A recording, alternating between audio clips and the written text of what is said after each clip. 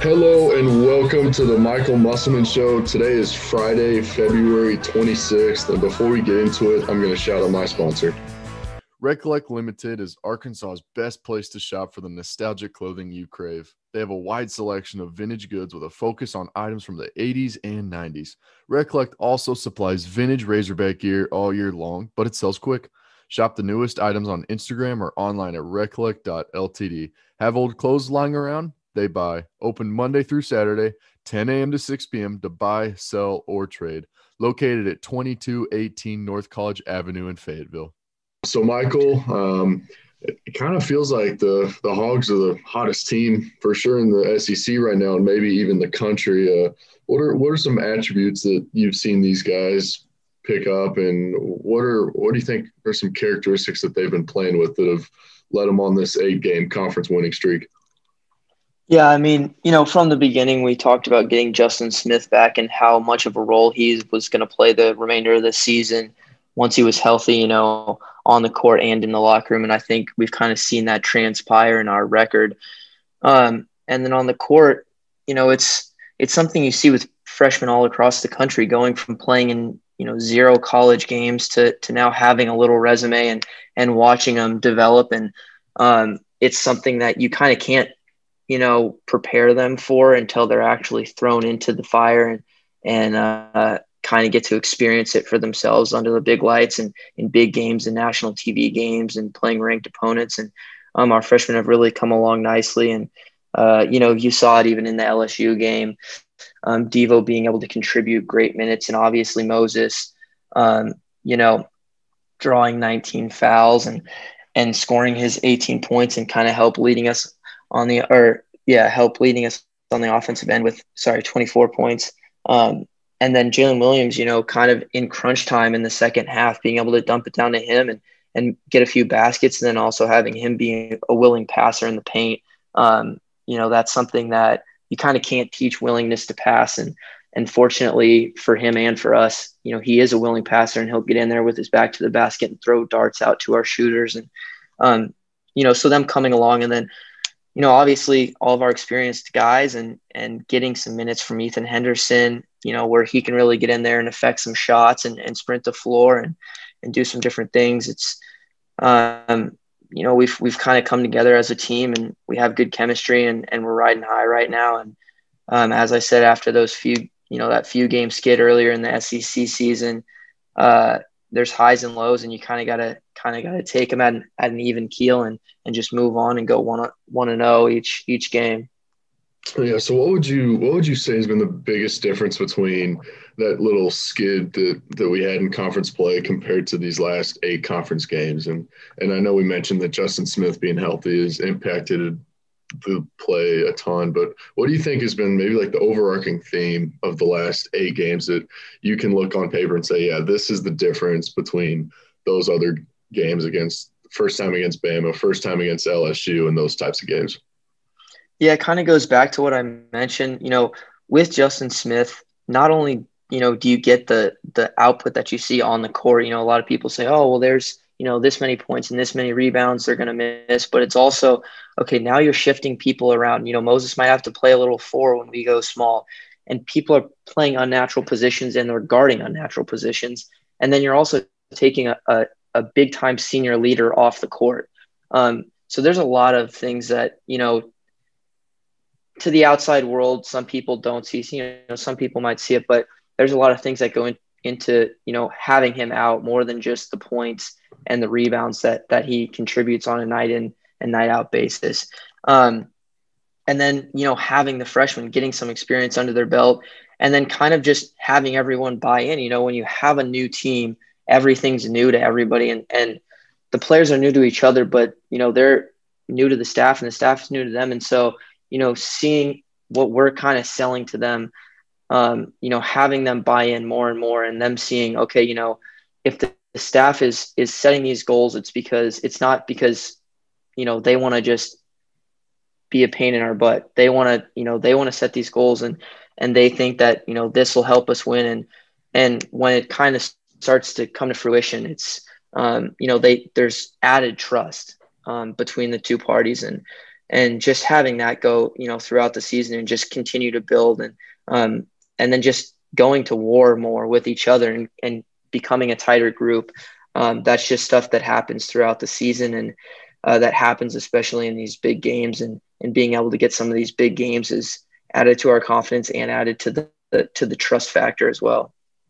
On Wednesday night, it seemed like Alabama was frustrated, and maybe that was due a little bit to the officiating and who knows, but it seemed like they were frustrated. And looking back on the game, I saw that they only made 3 free throws, which was their lowest they've made all year. And Arkansas drew 32 fouls and Alabama committed 32, and that was also their highest of the year. What was kind of the game plan going into the game, and what were some of the key reasons why it felt like we were able to frustrate Alabama?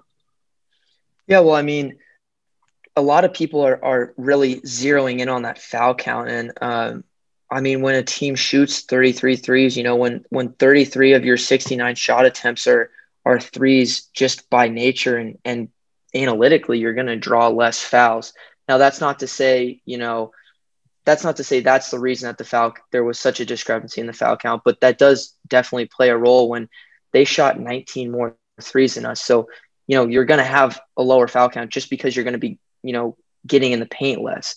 But, our game plan was to let the guys, we had a list of guys that we thought, okay, we want these, 4 or 5 guys when they're on the court, we want them to have to beat us. We don't want to let, some people say, well, lock down the guys who you don't think can play and then let the stars, kind of try to slow the stars down because they're going to get theirs. People like to say they're going to get theirs. We don't believe in that. We're a team built on, take away the stars and make players who aren't used to beating teams beat you. And so we started that from the beginning, and, we kind of backed off Bruner a little bit. We backed off Reese, Ellis, Gary, and Rojas, and we kind of wanted them to make plays, especially from the perimeter. You kind of see that reflected in the 3-point, in the 3-point shots with Reese going 0 for 5, Ellis going 0 for 2, Gary going 0 for 2, and then Bruner taking 9 threes. It's an unnatural thing, and he hit 4 of them. So credit to him for playing our game plan. And we kind of adjusted when he started to make threes. We were like, okay, we're gonna get back up in him and force him into the paint a little bit more. But Alabama is such a good team with their shooting efficiency, which I mean, they do every coach's dream of, they're either shooting threes or they're getting to the rim. And that's what everyone strives to do in today's game. And so, I mean, the game plan simply was to force them into tough twos, and it sounds easier than it really is. But, at the end of the day, the game plan worked, and we made our adjustments when we needed to. And, our guys executed, to a T. I want to talk about the freshman Jalen Williams. His plus minus rating ended up being plus 30, which the game wasn't a blowout by any stretch. The final score looks a little wider than what it actually was, but he had a plus minus of plus 30, which is almost out of this world, and it's the highest I think we've had since Moody and Devo in the Georgia game. What have you kind of seen out of Jalen, and especially in that Alabama game? It felt like for a spurt there, he was the guy that was getting the one-on-one calls and going to the rim on his own. But what have you kind of seen from Jalen in practice, and how did it all come to fruition against the Crimson Tide? I mean, Jalen is just a hard worker. I've said it before, he's a great guy to be around, and he can have games like this in big games. And the big spotlights are not too big for him anymore at this juncture in the season and going forward. He's going to have games like this and bigger games in the future. So this is something that I think we can get used to from Jalen Williams. And then, like you mentioned, the 30 plus minus is basically ungodly, especially in a game like this, where it is back and forth for a good portion of the game. And that's just a testament to how hard he works and then how much he can affect the game positively when he's in it, and his ability to help stop opponent runs and then help us go on big runs. And I mean, when you have a guy that plays that hard and is that willing of a passer on the court, everyone else becomes a more willing passer, and everyone else plays, just a little bit harder because you have that fifth guy on the court with you. And, I think for a stretch, not just him, but all 5 guys on the court, we had points where there was loose balls and there was 3-4 guys, diving for the ball and making multiple efforts. And when you have stuff like that going on in the game, it ends up being hard to lose just because, there's such a high will to win. And then, like you said, he took over. We were able to give him the ball and let him, kind of go to work in the paint when we thought he had a mismatch and help him create mismatches. And then his ability to pass and find guys that can make shots in the perimeter is something like I said, you can't teach. And then, he tacks on 8 rebounds and gets to the line 7 times and makes 5 of them and goes 4 for 8 from the field. I mean, those are just efficient numbers across the board. So your plus minus is going to go up when you play that efficiently just on yourself. And wrapping up here, the LSU Tigers are coming into Bud Walton on Saturday afternoon, and obviously it's a big revenge game. LSU's 3rd place in the conference. One could argue that the winner will have a pretty good shot at finishing at least 2nd. Arkansas still has a chance to get a regular season conference title, but what kind of have you seen on tape of LSU? And they're coming off a tough loss against Georgia earlier this week, so they're going to be focused coming into Saturday. And what have you seen from them? Yeah, I mean, them coming off, anytime you get a team coming off, around a 20-point loss, they're going to be locked in, leading up to the game, and they're going to be locked in when they get to Fayetteville in Bud Walton Arena. And I mean, they truly have 4 stars in Smart, Days, Thomas, and Waterford.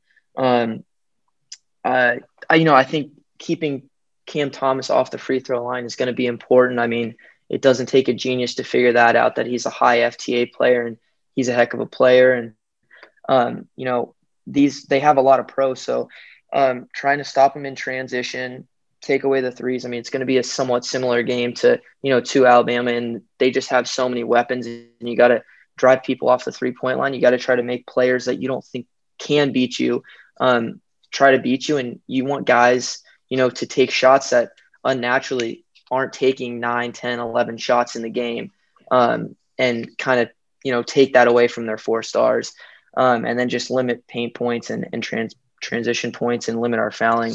Those will all be some goals to the game. All right, that'll wrap up this edition of the Michael Musselman Show. Michael, thanks for being flexible and getting this done on a Friday. Good luck tomorrow, and thanks for joining us. Big one tomorrow. Thanks for having me on.